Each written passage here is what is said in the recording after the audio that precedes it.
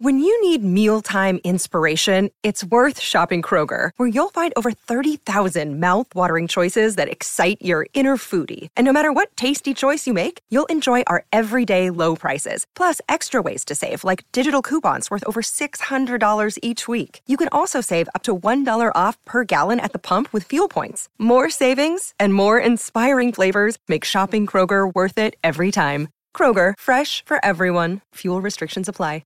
Another day is here, and you're ready for it. What to wear? Check. Breakfast, lunch, and dinner? Check. Planning for what's next and how to save for it? That's where Bank of America can help. For your financial to-dos, Bank of America has experts ready to help get you closer to your goals. Get started at one of our local financial centers or 24/7 in our mobile banking app. Find a location near you at bankofamerica.com/talktous. What would you like the power to do? Mobile banking requires downloading the app and is only available for select devices. Message and data rates may apply. Bank of America N.A., member FDIC.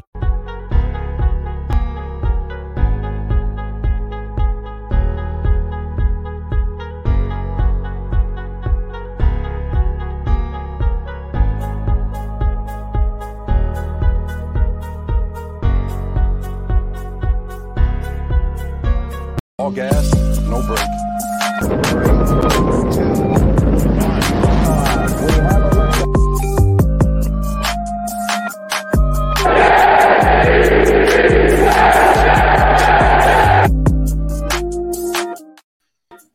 And now we have liftoff. Welcome into the Now We Have Liftoff New York Jets podcast. And on this lovely Tuesday evening, live, I'm your host, John June. And of course, with me, wouldn't be a show without my guy, Frank Chimpiccolo. Frank, how we doing today, brother? I was good before you got my blood boiling on our pre-show talks.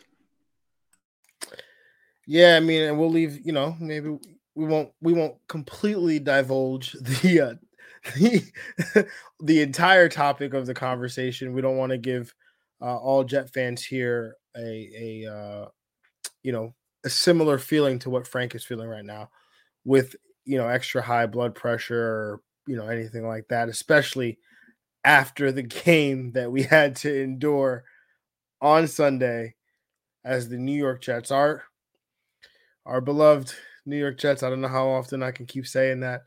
But our New York Jets, beloved New York Jets, losing, I should say, 30-9 to the New Orleans Saints. The Jets converted 3 field goals in this one. New kicker, Eddie Pinheiro. Shout out to him for showing up and doing his job, because very few people in the green and white have done that this year. Frank, I was just going to say, isn't that sad that we're giving him a round of applause for doing his job? Like, I wish people came around and gave me a round of applause for plowing snow correctly. Like, do you want to do that for me, John? Like, every time it snows, just give me a round of applause? Nah, like, man, nah. Right? Nobody's coming to my job. Give me a round of applause. Exactly. So that's what I'm doing. Like, it's crazy. Like, he didn't even make like a 62-yarder. Like if he made like a crazy long field goal, I'd be like, okay. But he made like, what do you make? 37, 35? Like, let me see. I have the distances here. He made his long was a 46-yard field goal. So, again, like you said, not of the 50-yard variety, but hey, he was 3 for 3. So right now he's 100%. It's better than the predecessors before him. So I will live with it. But Frank, also some good from this game. It seems to be a running theme here with this defense, with the up and down performances. But for a good chunk of the first half, this defense was good, considering they were going into this game without Michael Carter in the secondary. We already know the situation that they have going on at safety. They're already on to their, Javelin Guidry, who, really is a depth chart player. He's playing significant snaps for them. they're going up against the Saints team who just happens for 5 weeks. Alvin Kamara, nowhere to be seen, but just in time to play those Jets. He was definitely here. So 27 rush attempts by him, over 120 yards from scrimmage. But CJ Mosley contributed 17 total tackles here. Also Quincy Williams was again solid in this game as well. Frank, your thoughts on the performance of the defense? So they started off good, or not good, but they started off all right. Like CJ Mosley had a good game. As you said, Quincy had an all right game. I mean, just to put it in some context, right? This was a 10-6 game going into the half. And there was actually a possibility where the Jets could have made it a 10-10 game and the offense been able to convert down by the goal line. So, they did hold this offense to 10 points. I mean, they held them to 13 points through 3 quarters. The Saints ended up scoring 17 total points in the fourth. So for the most part, the defense, I would say played solid, giving up 2 field goals and a touchdown through 3 quarters of football against a talented offensive coordinator and Sean Payton. Granted, they're playing a quarterback who also couldn't throw the ball. So they were dealing with that. But all around, I thought it was a solid performance. So yesterday I put up on Twitter a stat which is really disconcerting, that one of our, I think, is our biggest problem. I said one of our bigger problems, but I think it's the biggest problem that we have on our defense is that 8 out of the 12 games this season, we've given up an opening score. That is horrendous. And out of those 8, 6 have been touchdowns. That's just horrendous. And that's not even counting the 4 40-point debacles that we've had mixed in there. You touched on it up and down. I get that with the younger players, right? Like the Quincy Williamses of the world, even Bryce Hall. Eccles came back. I think Eccles had a good game this week. But CJ, even though he had a good game this week, he had a terrible game last week. He can't have, on a team that's so young, you can't have inconsistencies with your best player. And he's probably the best player on the team. Yeah, definitely. I mean, and just to add to that stat, Frank, the Jets are actually last in the entire NFL in percentage of opponents' offensive drives that end in a score. They're dead last. It's over 50%. They're the only team that's over 50%. The next highest team is Detroit at 46.8%. The Jets are allowing opponents to score on 50.3% of their drives. That is an absurd number. Absurd. Yeah, not to talk about the offseason, but that's got to be addressed in the offseason. And I get it. You lost Lawson. You lost Curry. You lost a whole bunch of guys. You lost May halfway through the season. But at some point, you got to take pride. The players that are out there got to take pride. And the coaching staff has got to take pride. If it's going to be really tough for Saleh to bring back Ulbrich if this trend continues the last 4 weeks and we don't start seeing like significant progress. Like they keep making the same mistakes, right? Like I saw 3 screen passes that went for 20 plus yards on Sunday. And that is ridiculous at this point in the season. And it's ridiculous. It's not because Alvin Kamara made a great play.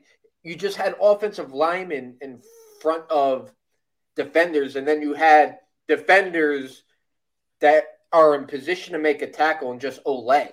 Like they just not putting their body in front, or like you're taught at 8 years old, helmet on ball, chest, thrust the hips up through the defender. I think that I don't think that that's on Ulbrich though, right? I don't think the talent is good enough on this defense. This is a team, right? Going back into the 2021 NFL draft, they didn't spend their first 4 picks all offense, right? Like they didn't address defense until the 5th round. Carl Lawson, their highest paid, defensive free agent, ends up on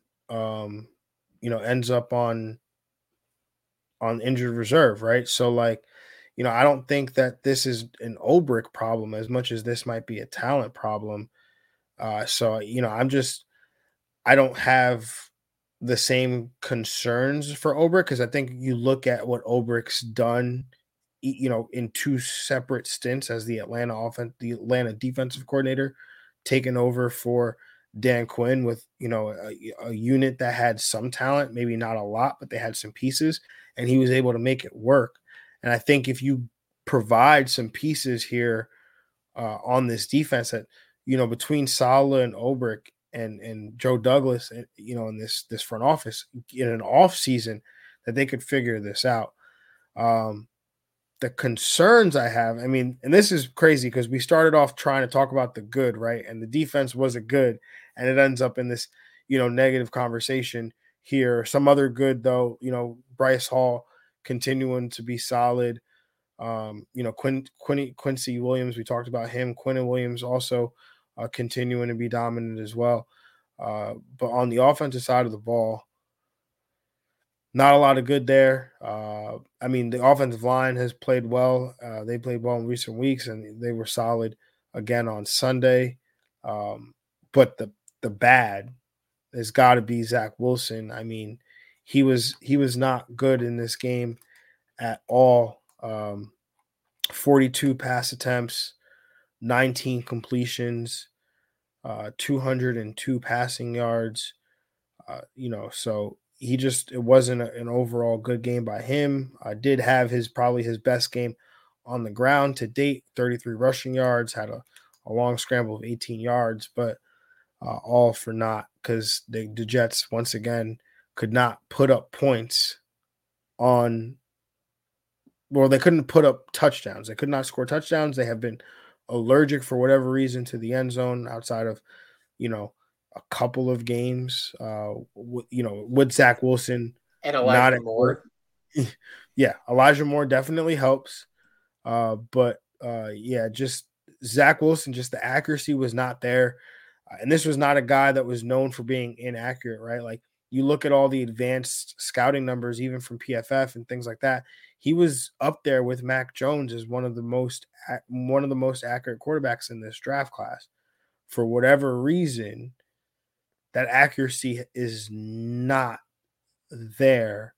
And, it's frustrating to watch him dirt the ball to open receivers, whether they're in the flat or they're just running a simple hitch route. And you're just like, he had a play to Trayvon Wesco where it's like he scrambles out, gets out of trouble. There's an open receiver by the sticks. All he's got to do is just put it on him. For whatever reason, can't do that. Right. And it's just, it's got to be frustrating if you're a Jets fan watching it because you feel like as a kid that has talent, that was the number 2 pick in the draft, like you should be playing better, regardless of, as long as the offensive line is playing well enough, you should be able to deliver the football to open receivers. Like that's the minimum expectation of your job. And if you can't do that, why were you the number 2 pick in the draft? Yeah, I agree with most of that. He played terrible. I know I've talked about this since we drafted the kid or before we drafted this kid. His feet is terrible. It's one of the worst that I've seen. I talked about last week that his feet were less hurried than previous weeks, but we go back again to the hurried feet, especially that pass. The 2 passes that were the most egregious was the dirt to the wide receiver screen to Braxton Berrios, and then the one to Ty Johnson. But I will say this because I've been defending the kid all week not all week, since Sunday's game on social media, and this kid is getting blasted by Jet fans. Some Jet fans, I appreciate their opinion because I feel like they know the game, and then others are just regular fans, and there's nothing wrong with being a regular fan and not having the deep inside knowledge of some other people out there. But as you know, John, sometimes that learning curve is bigger for certain people, right? You always talk about how that learning curve for Justin Herbert was very short. Like he was almost pro ready to get right in there and have the lead. That wasn't the expectation with Herbert, though, right? Like no, Herbert, absolutely. But for whatever reason, he hit the ground running.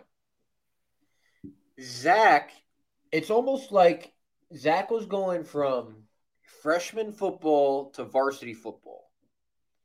And that's what it looks like, right? Like, it looks like the game is moving too fast for him. Like, is it possible that everyone's saying that he sucks and everyone's saying that he can't play the game of football, but is it possible that the game is moving so fast for him and he doesn't know how to slow it down?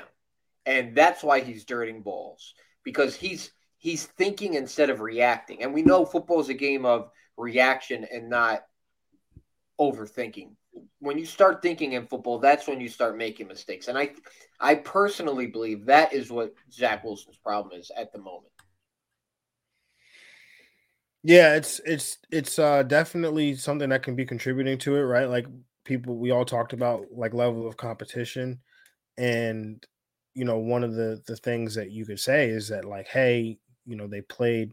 He went to BYU, small school, not a great level of competition. Like, of course, the speed of the game is really sped up for him. I go back to the like, what is your job requirement, right? Like the same way we expect Eddie Pinheiro and every other kicker that walks through here to hit an extra point and kick, a 40 something yard field goal, right? We expect them to do that. Like that's the bare minimum. If Eddie Pinheiro comes out here and kicks a 57-yard field goal, then we're like, oh my God, Eddie Pinheiro is great. Like, that's fantastic. That's how I feel with Zach Wilson, right? Like, you, at a minimum, should be able to hit an open receiver, right? Like, whether they're in the flat, whether they're 8 yards in front of you, whether they're in the back of the end zone, like that's the minimum expectation that I have of you, is that you should be able to hit an open receiver.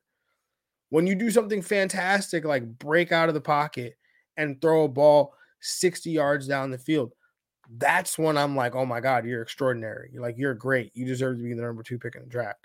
And we've seen the extraordinary, but we don't see so much of the small things, right? Like being able to hit an open receiver or check the ball down, right?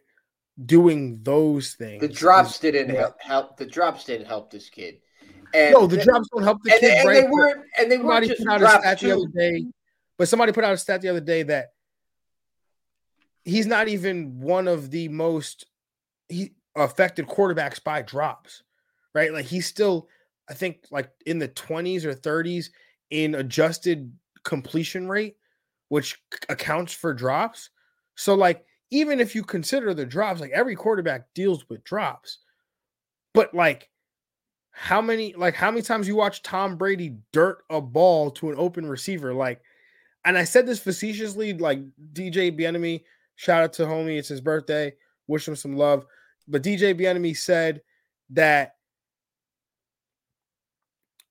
I forgot where I was going with this altogether, but DJ Bieniemy was saying that every quarterback deals with drops, but at the end of the day, right, like there's an expectation on Zach Wilson to be able to hit the receiver. That's not what DJ said. I was trying to buy myself some time so I can remember it, but I can't. Frank, you're going to have to take it, and hopefully it comes back to me. That's okay. You're getting old.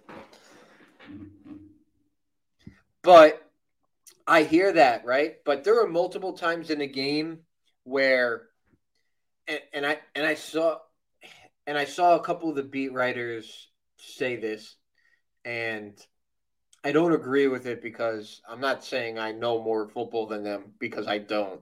They definitely know more football than me. But one route in particular was that slant route to Keelan Cole, and Zach Wilson put it on behind him, and he was kind of getting blasted by some of the beat writers about that throw.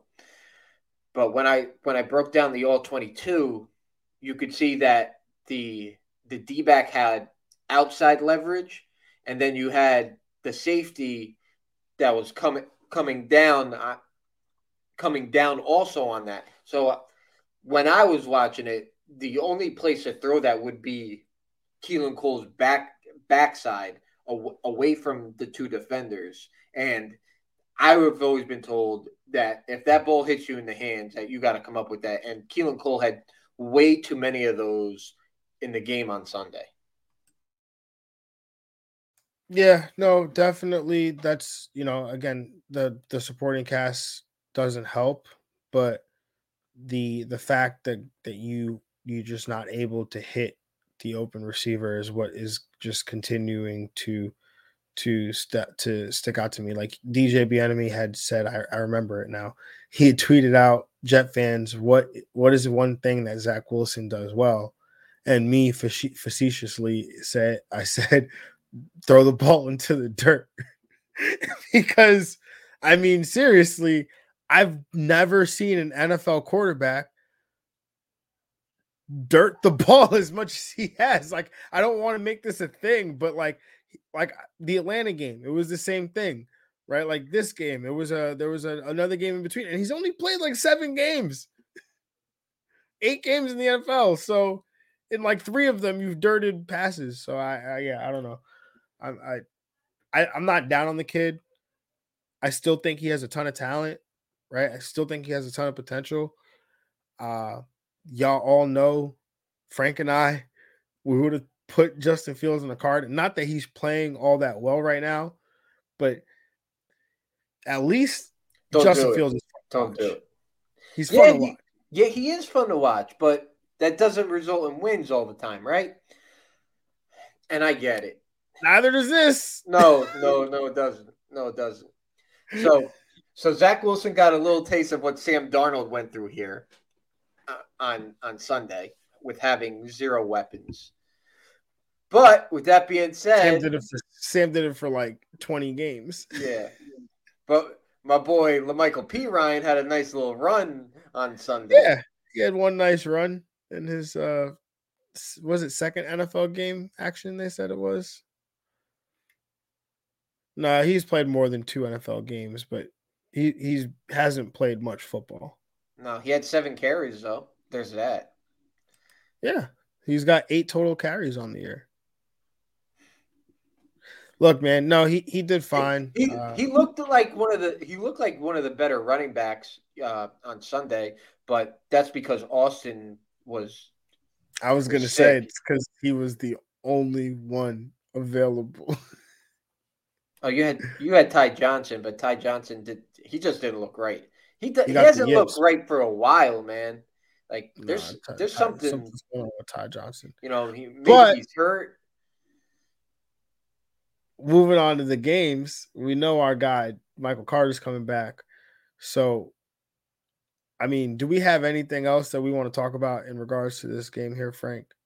Oh, yes. I know what we want to talk about. The 2020 draft class. That's what we want to talk about. Starting with Denzel Mims, MIMS. Denzel Mims. Denzel Mims. He is. Yeah, I don't know. He has honestly, he's been in quite a disappointment. I tried to go to bat for him.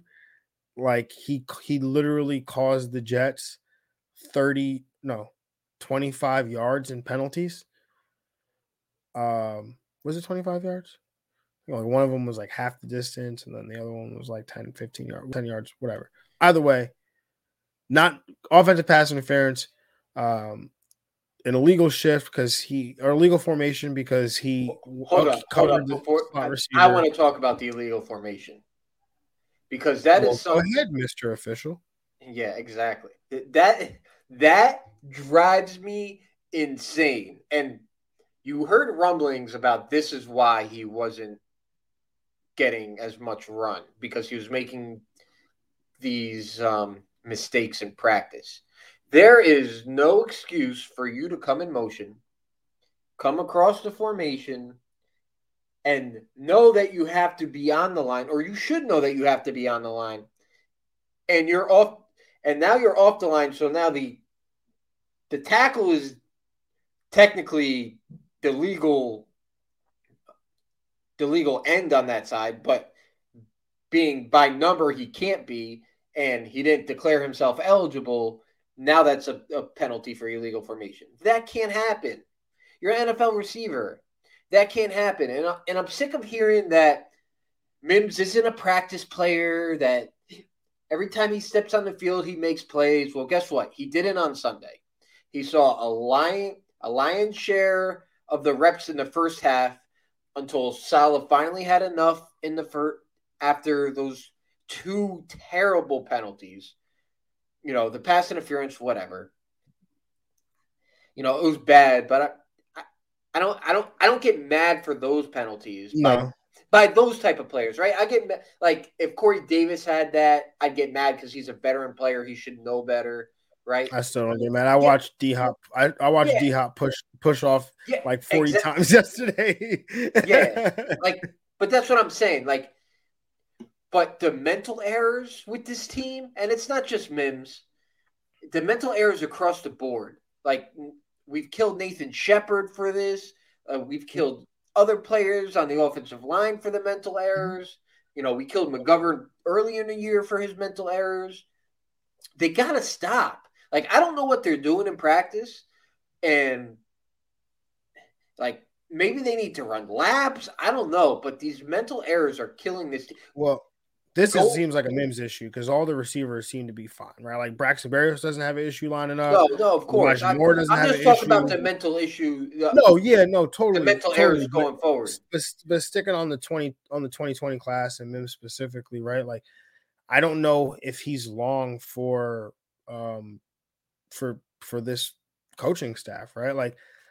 And I hate to say that about a player and it's only his second year, but if you can't know something as simple as where to line up so that we don't get an illegal formation, how can you convince the coaches that this isn't something that you made a mistake in week 1 of the preseason or week 2 of the regular season? This is we're going into week 15, bro. What are you doing? Of your second year in the league. No, I mean, first year in this system, you miss some time, whatever. I get it, but you've had all this time, you haven't been playing. I know, but isn't you tell me because I didn't play receiver, but when I coached, every time that you go in motion, your head's supposed to go back to the ball, right? Yeah, I mean, look, I get all that. I get all of it. I'm just saying, in regards to Denzel Mims, right? You're an NFL receiver, you're a professional. This isn't high school. You're not. This isn't right. You get paid big time money to do your job at a high and do it at a high level, right? So there's an expectation that you're gonna go home. You're gonna read your playbook like a pro. Elijah Moore, rookie or not. They say he knows his playbook in and out. He can line up in any spot, right?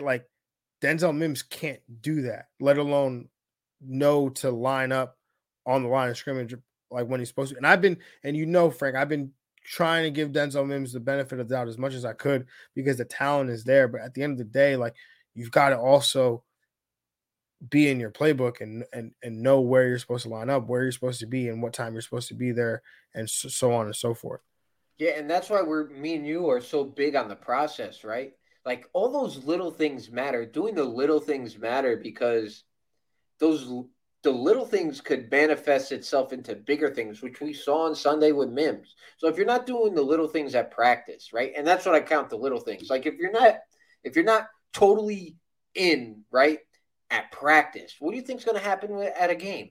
And that's what I've been trying to tell people. I've been trying to tell you, been trying to tell friends of mine that yeah, he might be a gamer on Sunday, but when we needed to play, because we were driving at that point, and he comes across the line, and boom, that can't happen.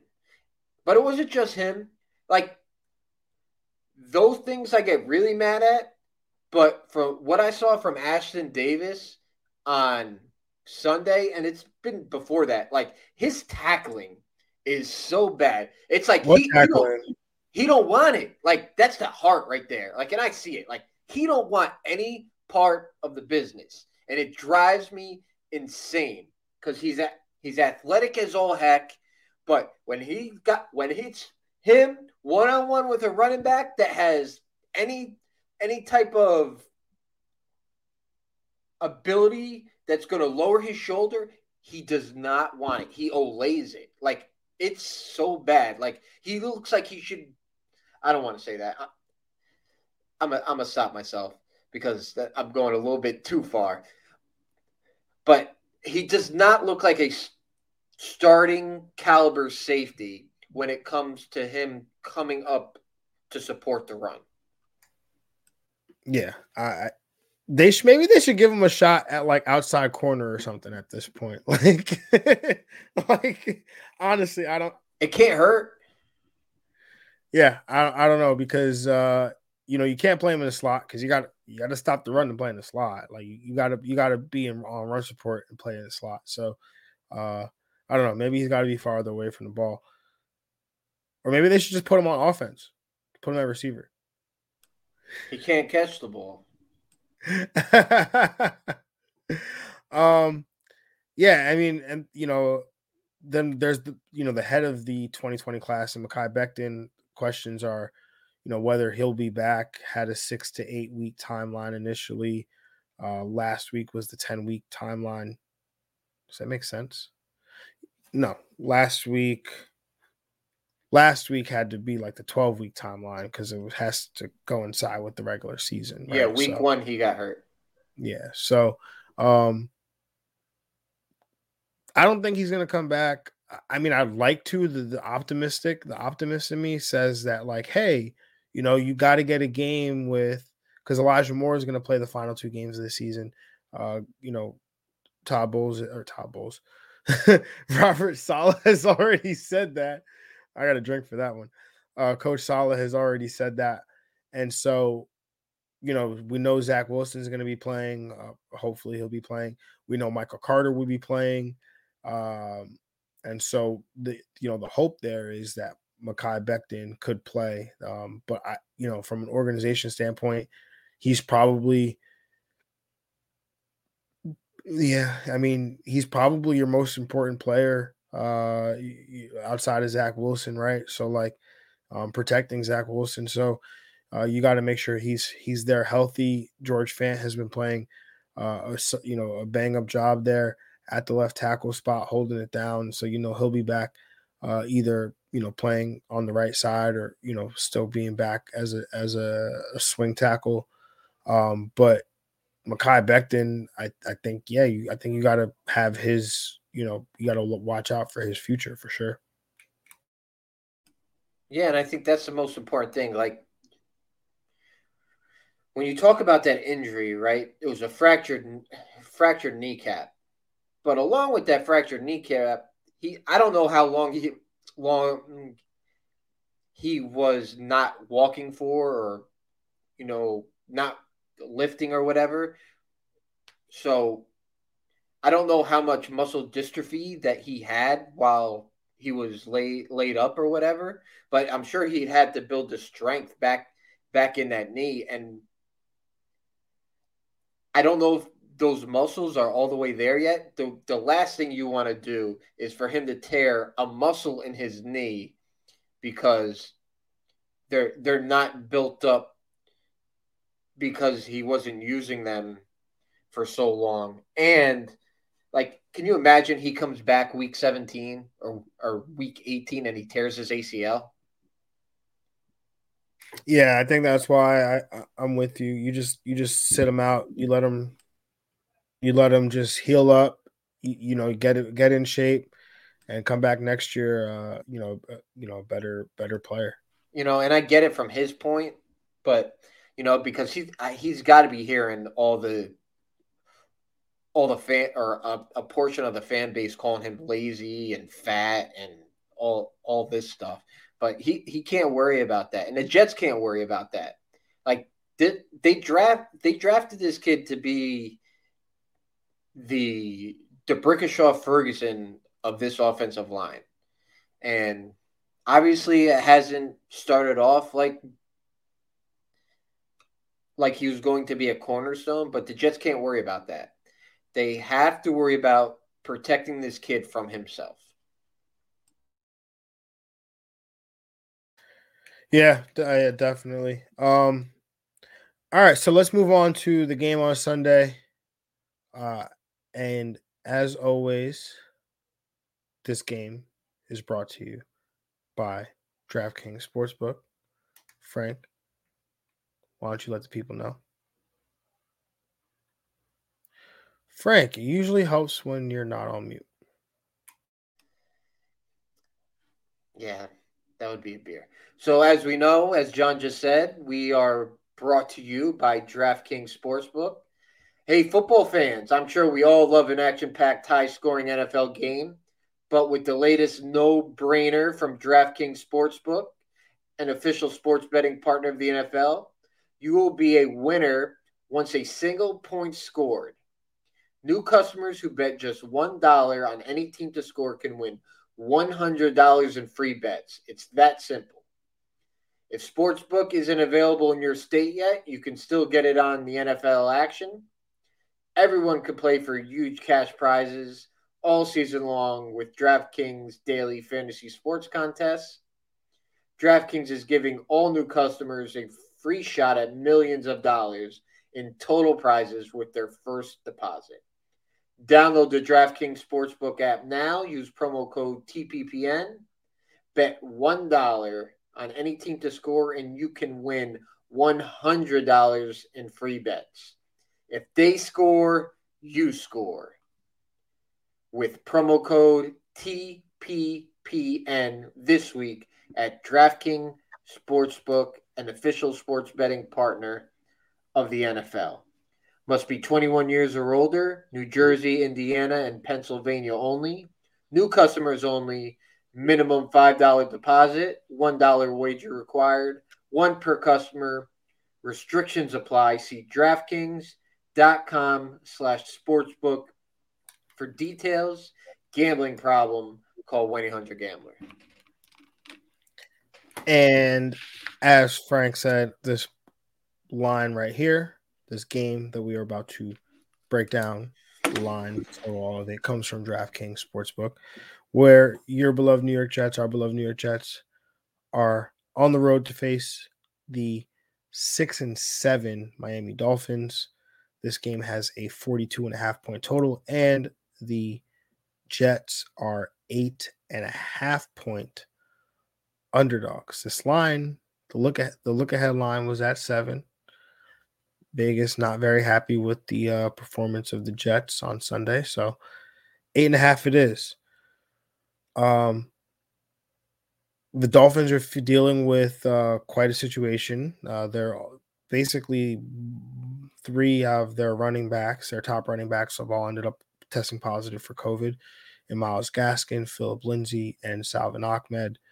That leaves Malcolm Brown, who I will be completely honest, I am not worried about. Frank, you look fine.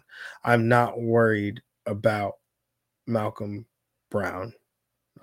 He was averaging like less than 2 yards per carry prior to going on injured reserve earlier this year.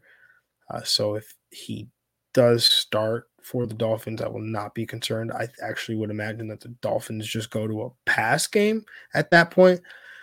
So I expect Tua at home have a a pretty big day here against the Jets. I think the Miami defense gives the Jets some trouble. They don't have a receiver who can consistently win one-on-one man coverage. Miami's going to run a ton of blitz, a ton of cover zero, with a ton of man behind it. I think Zach Wilson struggles on Sunday. So with that being said, I'm going to take the Jets to not cover the 8.5 points. Sorry, that was painful to come out, but yeah, it's been that way the past 10 years when we talk about the Jets. But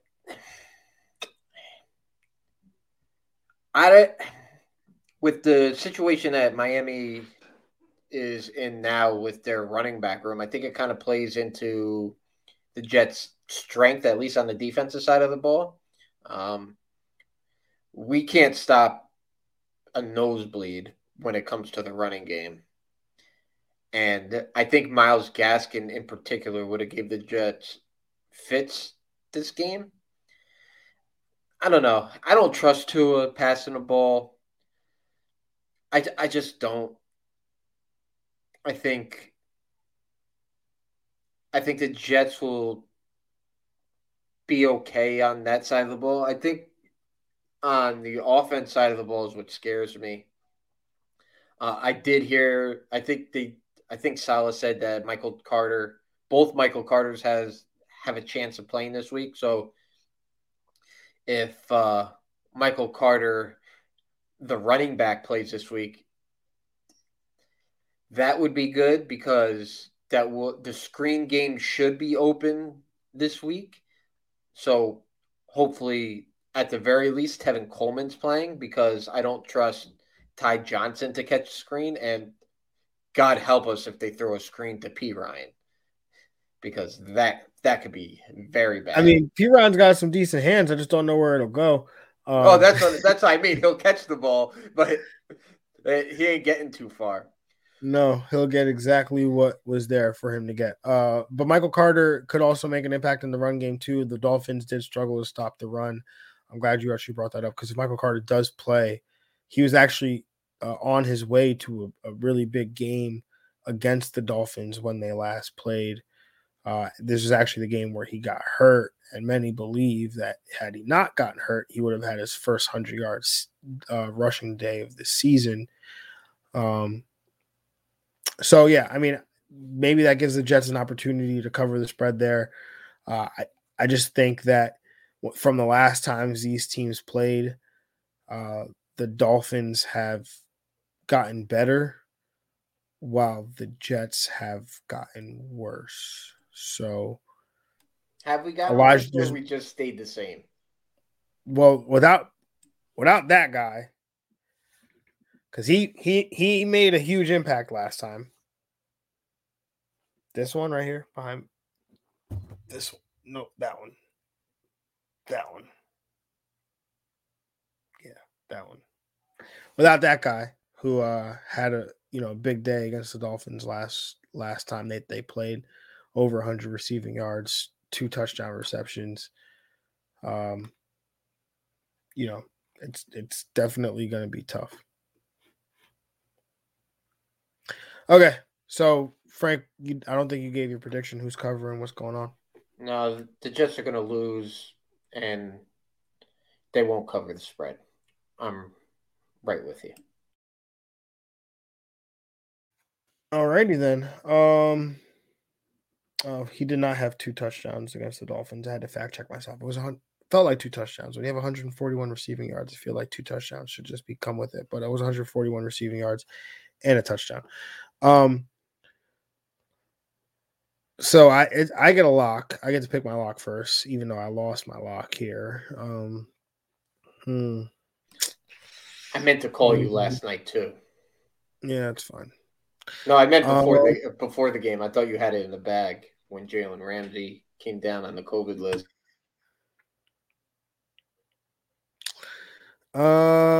This is actually tough. I don't know what to do. Whoa, that is odd. The Bengals are 2-point dogs. The Bengals are 2. Oh, wait, actually. Give me Tampa Bay minus 10.5 over the New Orleans Saints. 10.5 is a large number. I can't take that. I'm sorry. Give me the Cincinnati Bengals +2 against the Denver Broncos. Well, I have a shocker this week, John. Do you want to guess what the shock? You're taking New England. I am not. You're taking Arizona. I'm not. I wouldn't be a shocker if I took Arizona. I thought maybe you were being sarcastic. You're gonna take. Just tell me, because I don't want to make this fun for the fans. I am going to take Houston to cover the spread against Jacksonville, and they're +4. I actually like that. Now, let me give a little reason. Jacksonville looks like it's ready to implode. Like, that is... Trevor Lawrence is ready to beat up Urban Meyer. Yeah, that's a... Urban Meyer has made Trevor Lawrence look like he has no idea what he's doing, which I didn't think was possible. Like, I didn't think coaching could be that bad. Like, there was a report that came out that said that Urban told all his assistants that they suck and give them a reason why they should still be fired. And it was basically they're all losers and he's a winner. Oh my God. You know what? The NFL should just run an experiment. They should force they should trade the Patriots, make the Patriots trade Mac Jones with other teams each week. So like Mac Jones should have to play a game with Jacksonville while Trevor Lawrence plays a game with the Patriots. And then Zach Wilson with the Patriots, Mac Jones with the Jets, Justin Fields with the Patriots. I just want to see what it would look like. We know what it would look like. We're looking at it. Like we've looked at it before, right? Like this is the reason why. It looks why... like 9 to 11 wins. Yeah. Well, if Trevor Lawrence was on New England, like he might break every rookie passing record that there is. Don't let the New England fans hear you say that. Mac Jones, man. Well, good thing this is not a New England Patriot podcast. This is for our New York Jets. Absolutely. So, yeah. With that being said, man, let's kick it. Let's get out of here. So everybody, love you, appreciate you. Thank you for kicking it with us, whether it's live, whether you're watching it, the recorded copy, or whether you are listening as you sit there, either driving to work or working from home or while you're at work. We appreciate you. So, that being said, everybody, we are out of here. Have a good one. Peace.